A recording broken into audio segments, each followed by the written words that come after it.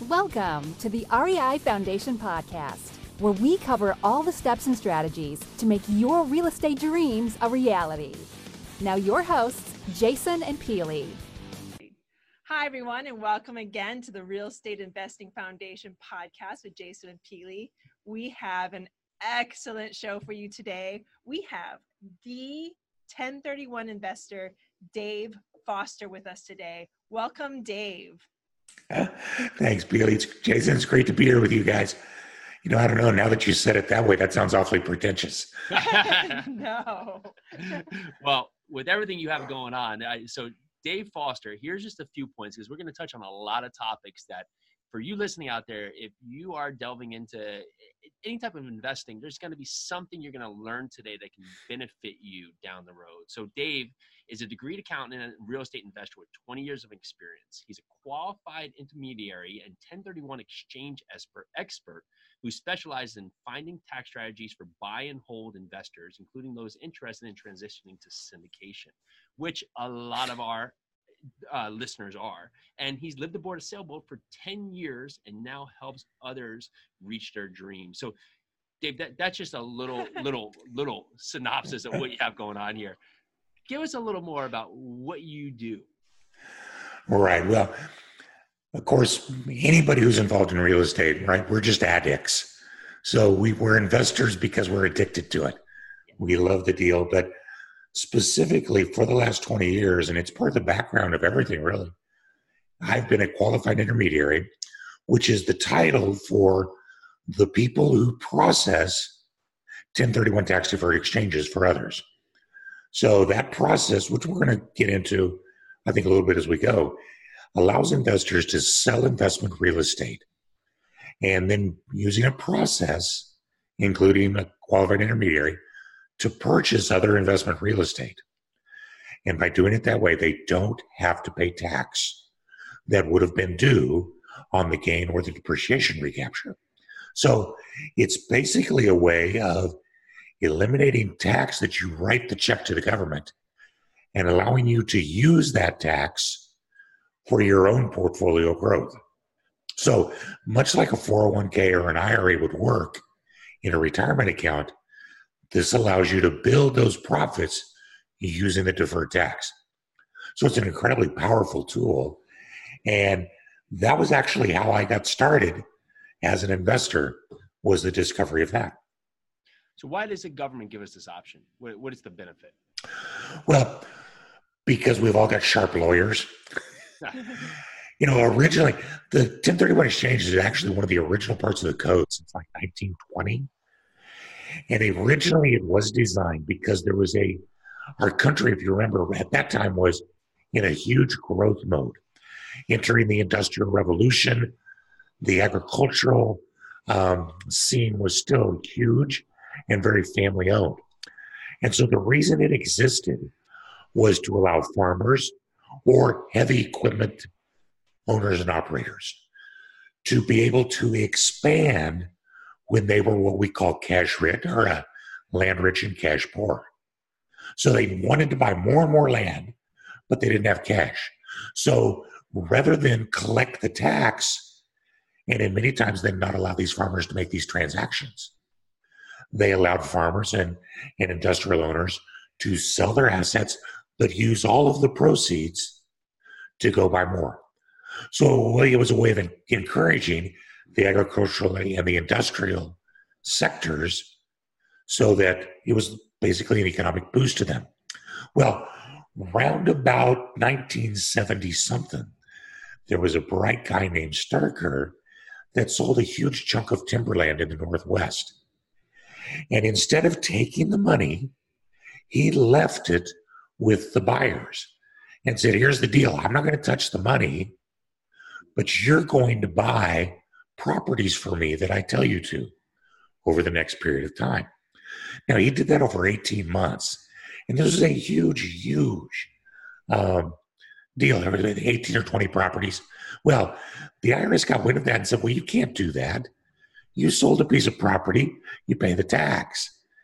And he begged to disagree, and they fought that sucker out in courts for the next 25 years. Wow.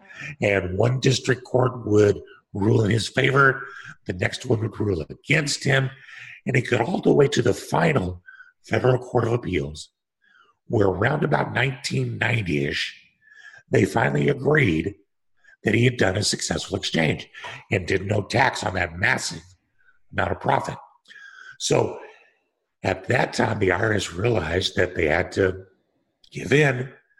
So they created then a statutory set of rules and procedures that simplified the entire process. So now, all of a sudden in 1996, instead of having to swap properties, instead of having it only be available to these huge farmers, it was now available to you and me. And it was as simple as, now I can sell a piece of property, use a qualified intermediary, not touch the money, and within a certain timeline go in, buy a new property, and defer paying the tax. Amazing. So it's decades of attorney bills Yeah. that you and I get to benefit from now. Love it. Walking into this podcast today, I never knew I was going to get a history lesson on top of learning about 1031 exchange. That's the sum total right there. That's amazing. So I have an investment property and I'm thinking about doing a 1031 exchange, but I've never done it before. Can you walk me through kind of the layman's terms of that process for anybody that's just listening to this and just getting into 1031 exchanges? Yeah, absolutely. There's basically 4 major requirements, 5 that you've got to pay attention to. The first one is to understand that this is only for investment property. The rules are very different for your primary residence. They're actually better. And if we get some time at the end, we got to talk about how we can combine those, because that's the tail of my sailboat. So that's the teaser I'll leave you with right now. So first of all, it's investment real estate. Secondly, you must use a qualified intermediary who's going to do 3 things. They're going to document the exchange. They're going to hold on to the proceeds, because if you touch them, you lose the opportunity to do a 1031. And thirdly, they're going to consult with you to make sure that you stay straight of all these other curves in the road that you got to watch out for. So it's investment real estate. You have to use a qualified intermediary. Whoever you are, Billy, that owns the first property, you've got to be the owner of the second property. So you can't use it as a way to sell a property, sort of, but not really. So, or transfer it to someone else. So you got to have the same taxpayer. And next to last, there's a couple timing requirements that are very critical. From the day you close the sale of your old property, you have 45 days to create a list of potential replacements. Remember that guy Starker took like 2 years? Well, the IRS did not like that. So now they give you 45 days to identify your potential replacements. Remember, we said they have to let us do it. They don't have to like it. And they don't. So 45 days just to shop around and produce this list, a total of 180 days to complete the process. So that's not so bad. Generally, in 180 days, you can make a closing happen. But any property that you want to be able to has to be on that 45-day list. You can't change it after day 45. So that first 45 days after closing becomes real critical. So, and then lastly, the reinvestment requirements. If you want to defer all tax, you need to purchase at least as much as you sell. So if you're selling your investment property for $200,000 and you've got closing costs of, say, $20,000 on it, you must purchase at least $180,000 of replacement real estate to defer all your tax.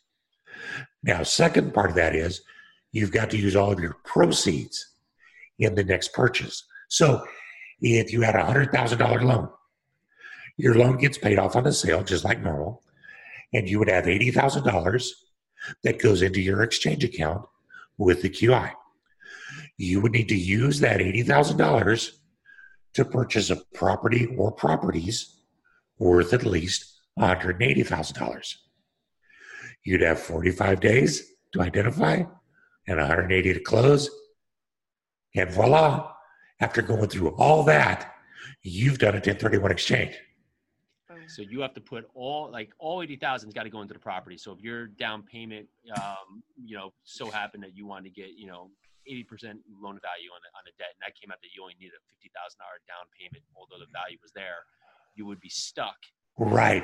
Well, and that is such a common getcha that people who aren't experienced will fall right into, because every mortgage broker in the world gets it from the day they're 2 years old.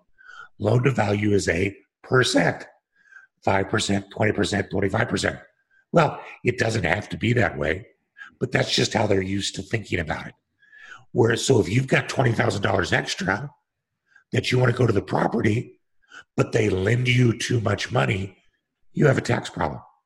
Yeah. So the answer is tell the mortgage company, I'm putting this much money down. And if that equals 28% instead of 25, they all have calculators. They can use them.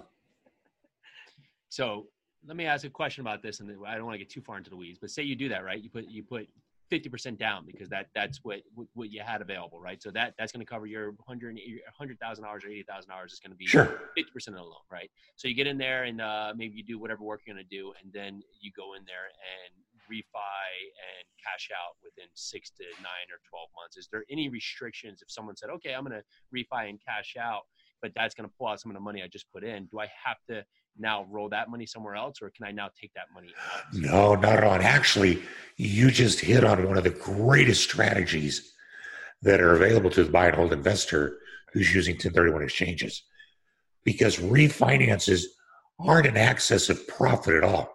Now, if you refi a property right before you sell it, the IRS looks at that as a way of, you're skirting the rules, buddy. Yep.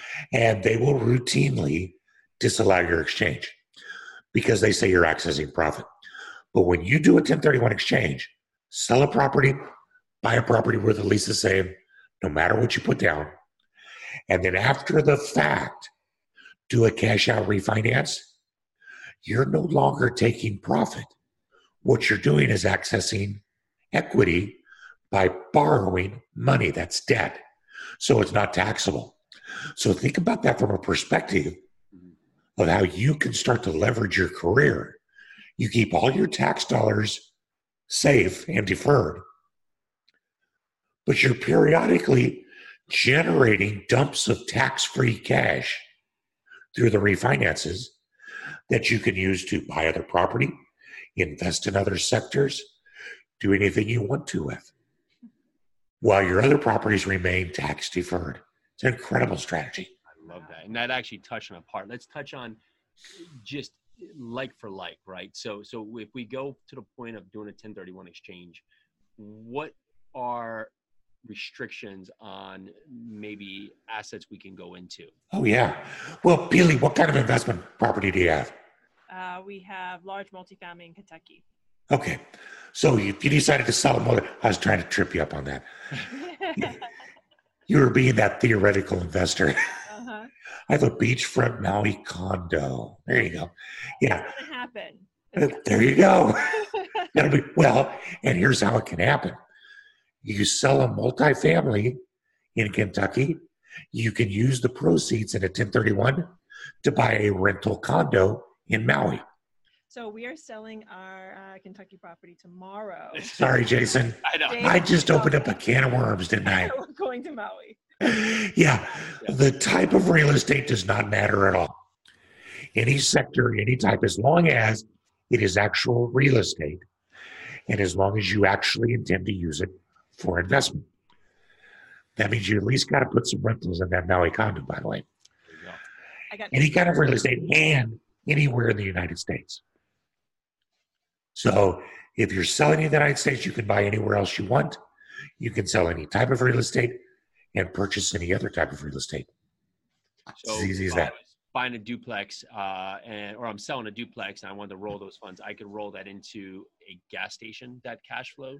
Absolutely, as long as you were buying the actual gas station and the land. Now, up until 2018, You could also exchange personal property. And there's a lot of investors out there that actually knew that and still remember that. If you're selling a mixed use property or a mixed asset property, like a gas station or a restaurant, it has real estate, which is the land in the building, and then it also has other stuff. We call that FF&E, furnishings, fixtures, and equipment. In the past, you could have exchanged the FF&E for other FF&E, but Congress eliminated that in 2018. But you can still exchange the land and building of a gas station for a multifamily building, or sell a multifamily building and exchange that for single family, or sell a single family rental and exchange it for raw land. As long as it's investment real estate, it all qualifies as like kind. So I do want to transition into syndication and a couple questions about that. Before I do, I had a thought. If someone was living in a house as their primary residence and then moved and rented that house out for whatever standpoint of time, would they have the availability to 1031 of that, or does that put that in a gray area? You keep wanting the icing on the cake before the end of the show, my friend. Yeah. Let's just talk real quick about what the primary residence requirements are. Have you ever done that with your listeners?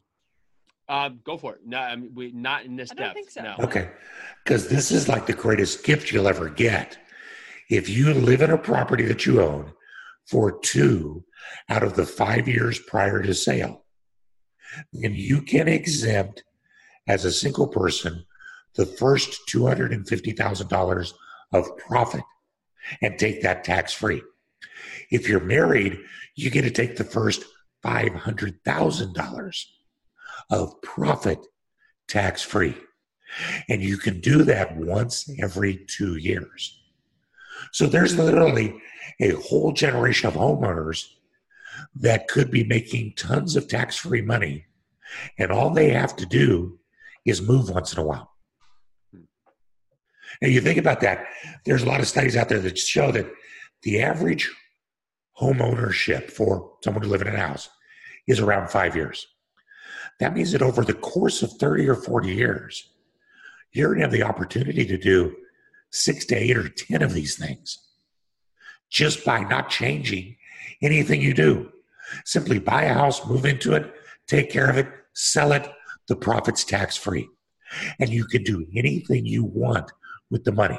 So let's honor your syndication folks right here and say, what's the easiest thing you could do to invest in syndications?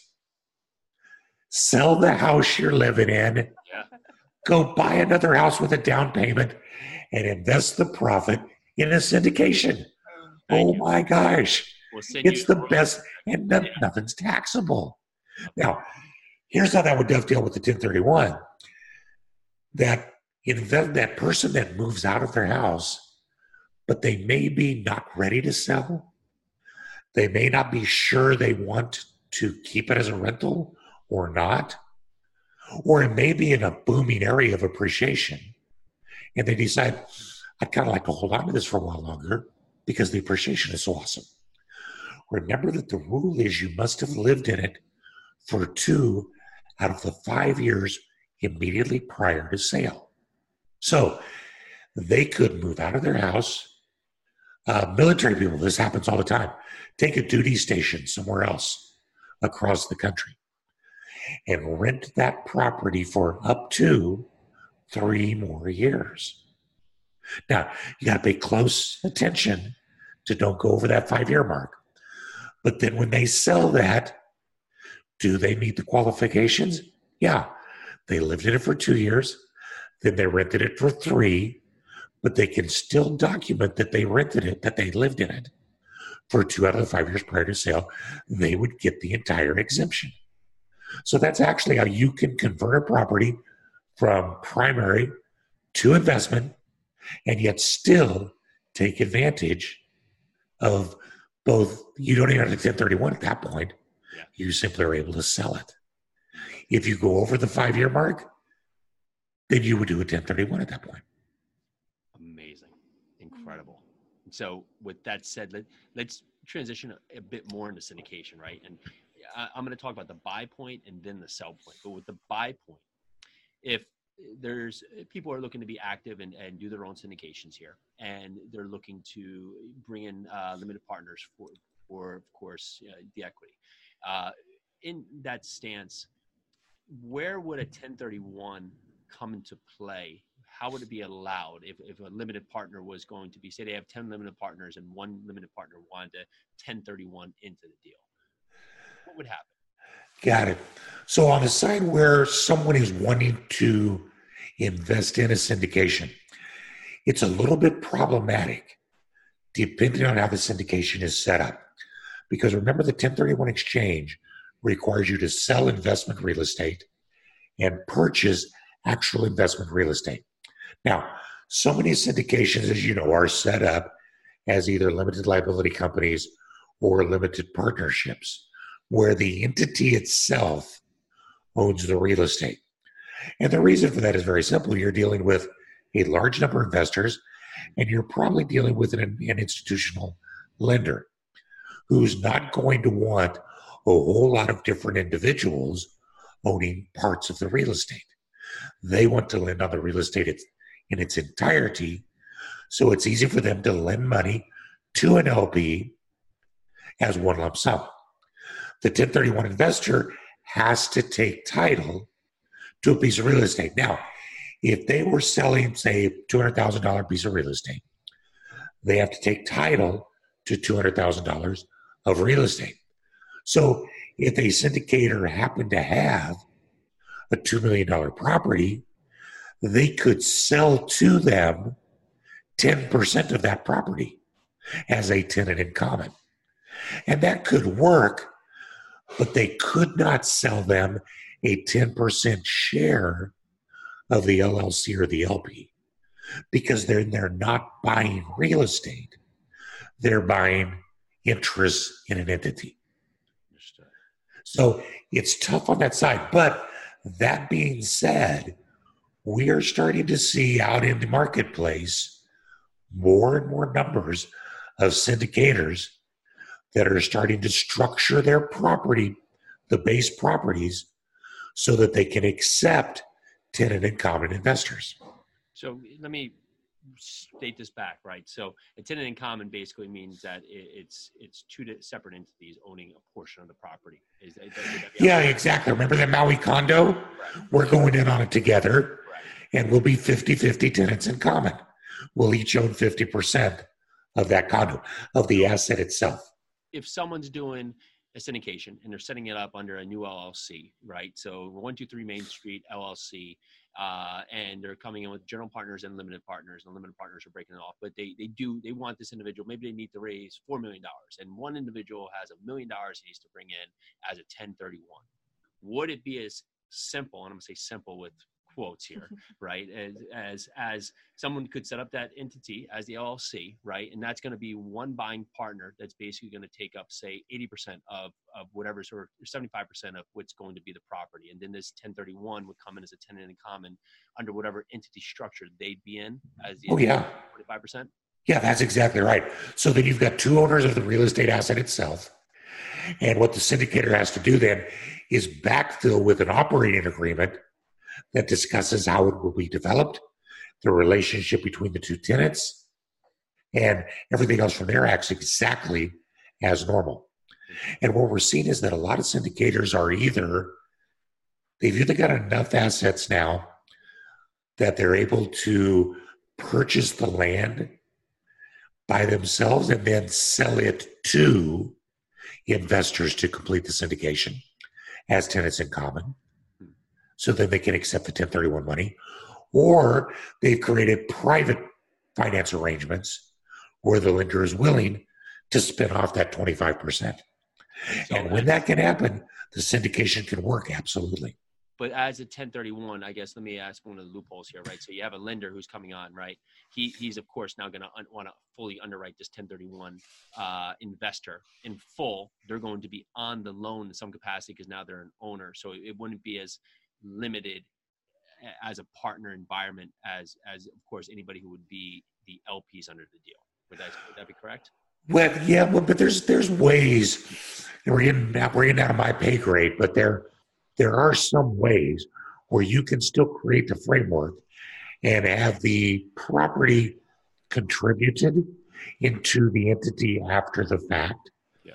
Because typically contributions into and distributions from an entity are not taxable events. So another option would be for the 1031 investor to complete the 1031 and then after the fact contribute their property into the limited entity in exchange for membership interest. Sure. Now, of course, they're going to have taxable events when that is sold at the end. But the whole purpose of going into a syndication is because it's producing hopefully a superior return. Yeah, and I'll say, of course, consult your SEC attorney and your accountant and all those other factors of how this is all rolling together, correct? Oh, yeah, exactly. But there's a number of ways that they can do that. But it is interesting that because of the pressure from 1031 investors, and let's face it, the desire of syndicators to accept that money, you can only say no so many times. No, I can't take your $100,000. No, I don't want your $1 million. You know, you only hear that so many times, you're going to find a way, right? Well, And that's what we're seeing in the market. Let's talk to those syndicators out there that think that this is so hard, because that's what I hear from syndicators. Oh, we don't take 1031 money because it's just too hard. What do you tell them? It seems like there is a way, there is a structure. Why do these syndicators think it's, quote, hard to do? I would imagine that there's quite a bit of expense and there's quite a bit of in-depth knowledge that's going to be needed by the attorneys setting up their syndications. And there's always we've always done it this way kind of, mode that's out there. Well, it's always been done this way. It's the few that go onto that, what we used to call it, not just the cutting edge, but the bleeding edge. It's those few that go out there and challenge it. And then before long, it becomes mainstream. But syndication itself is not a magical thing. We've been syndicating since the Stone Age. It was two cavemen sharing an axe. That was a syndication of two. You own a racehorse with 15 other people. It's a syndication. If you buy a multifamily building that's value add as a limited partnership and create a scenario with a syndicator and an operator, all of a sudden it becomes a mystical thing. It's still just a group of people getting together. And trust me, wherever groups of people want to get together and do something, there's an attorney willing to take money to tell them how. Yeah. Well, I guess from my standpoint, right, we haven't, for our syndications, had anyone 1031 into it. But from my point, with the additional layers, of course, of resources needed and documents needed, it would have to make sense for a portion of the equity, not just a minimum investment, just because I would have to look at my ease of raise, right? If I had other people that would be willing to do this, that would not 1031 exchange and would not incur the additional layers, of course, that option would just make more sense. But if someone's going to come and bring half, the whole equity, well, it's for each operator to really judge what their level or threshold is for what they would want to take. Well, that's exactly right. Yeah, and it all becomes down what's worth it to you. If mom and dad are offering you $100,000 on a $10 million syndication, it's like, it's hard to make it worth your while. Yeah. But there are, let's take this a step further, though. Let's talk about some other options that those people might have. And we started to talk about this a few minutes ago. And that is, well, at the very beginning, we were just chatting. Remember, I was talking about everybody's kind of picking lanes. Mm-hmm. And that's the lane you get on for your investing career. Well, if you're a 1031 investor, what we've just been talking about is basically telling people that it's a little tougher than you think to just switch lanes and get into syndication mode. But to stay in your 1031 exchange lane, there are still some ways that you can invest in syndications. And we just hinted at the first one a few minutes ago.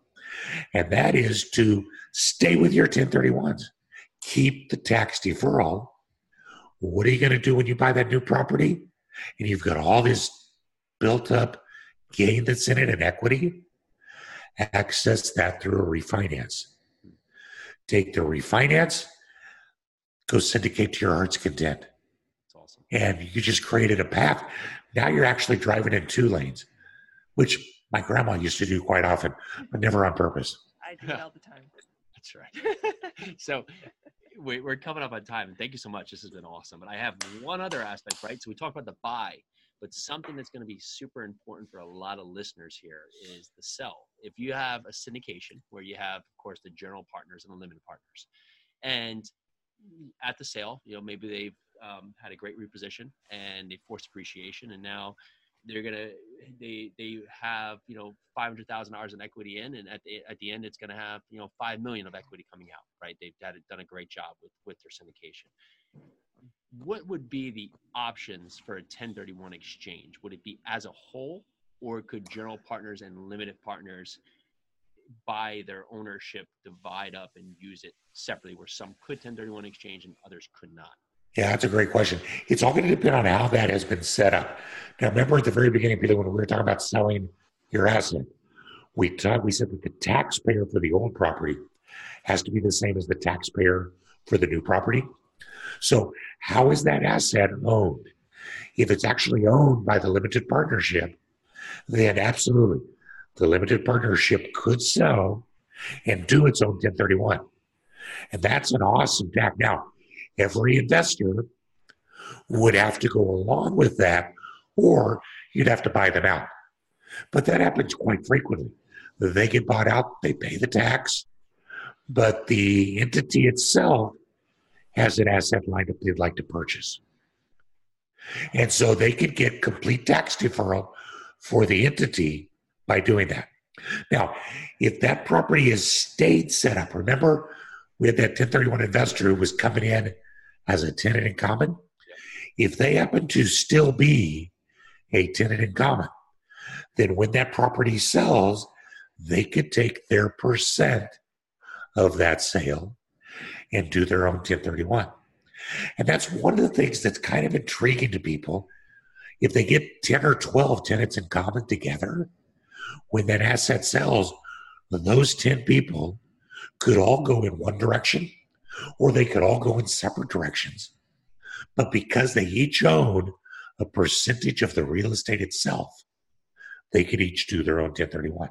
Amazing. So if it's set up, strictly as an LLC where you have general partners and limited partners, it would have to be an all or nothing scenario where unless you buy them out. But if it is a tenant in common with the other structure, that in common that now holds their ownership could make your own choice of where to go. Awesome. Yep, exactly. Well, so before we let you go, I want to talk about, and we talked about this a little bit before we hopped on. Let's talk about defensive investing. Yeah. So that's a topic that's kind of starting to get attractive to people because we're all sensing, right? This market has had an awesome run and no market lasts forever.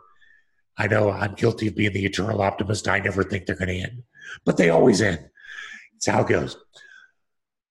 Usually there's an amazing statistic that's out there that compares the returns between regular stock equities, real estate that is leveraged more than 50%, and real estate that is leveraged less than 50%.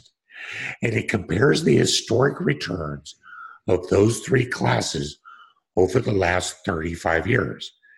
Now, that takes us through several ups and downs, as well as the really dark days of 2008. So, and what they found was that the highest performing class of them all was real estate owned with less than a 50% leverage.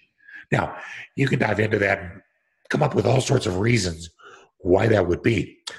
But what it says is that there is the general consensus that you can come up with is that there is a huge safety and strength factor in a portfolio where leverage is low or where there is a separation of debt and cash. So in defensive investing for the 1031 exchanger, what they will do is they will sell a piece of property, Let's say they sell it for $1 million and it's got $500,000 in debt.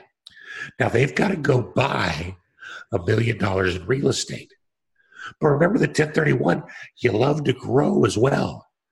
So what they might do to put themselves into a defensive posture at this point in the market is to take the $500,000 in cash and maybe use, the numbers might not quite work out, but they'll be around. They might use like 350 or 400,000 of that to go buy one asset in cash. Now, by doing that, it's just like taking chips off the table. That asset is protected from all debt risk. All you've got to do to keep the lights on is maybe adjust your rent if there's a huge correction. Then you take the other 150,000 or whatever it is, and you use that to go buy another asset with the maximum leverage you can, because you're wanting to try to equal that $1 million reinvestment target. So you may have a $400,000 investment that's all cash and a $600,000 investment that's highly leveraged. Now, that's going to be more at risk, but you're getting the boost of arbitrage on your interest rates, and you're getting appreciation if that's still a part of the market. So your return on investment, cash on cash, can still be phenomenal on that. Whereas in a cash-owned asset, many times the cash-on-cash return isn't so great. But guess what? That's where you go when the lights go dark. Yeah. And you've got that and it's safe. And that's how you can use 1031 to expand and contract and shift the dollars so that you can always have that kind of safety net. See, this is a podcast that people are going to definitely need to listen to twice. Yes. There's so many different nuggets in here that you can use to your investment game that's really going to carry you forward. So for all the listeners out there, go back, because there's something here for you that you don't even go back. Yeah. Start over. Start over. Fair enough. Start over. Like stop now. Well, go to the beginning. Yeah. I tell you what, then we'll leave this as a teaser. I'll come back, and when I come back next time, we're going to talk about how you combine the 121, the 1031, and a sailboat to live on. How's that sound? That would be great. That's going to be a great follow-up for another one, because this was fantastic. Thank you. Sailboat in Maui. So Dave. Yes. People listening, how do we get in touch with you? Where's the best way to find you? Easiest way to get hold of me is at dave@the1031investor.com. We have put together a pretty good resource site that's got calculators. If you're wanting to play around with capital gains calculators, I've got a 30-part video series. If you think this was boring, wait till you get into that. It's guaranteed to put you to sleep. But it's everything you ever wanted to know about 1031 exchanges. It's at the1031investor.com, and you can catch me there. Dave at. Well, that was huge. And for everybody listening, that is somewhere you should go check it out. Dave Foster has been incredible today. We appreciate it. And to you listeners out there, thank you so much. If you got value from the show today, we ask only one thing. Please share it with others. Let others know about the show, the value you got. Dave, thank you so much for your time today. We really appreciate it. Oh, my pleasure.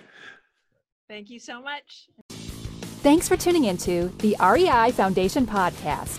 Check back next time for more awesome tips and strategies to launch your new you in real estate.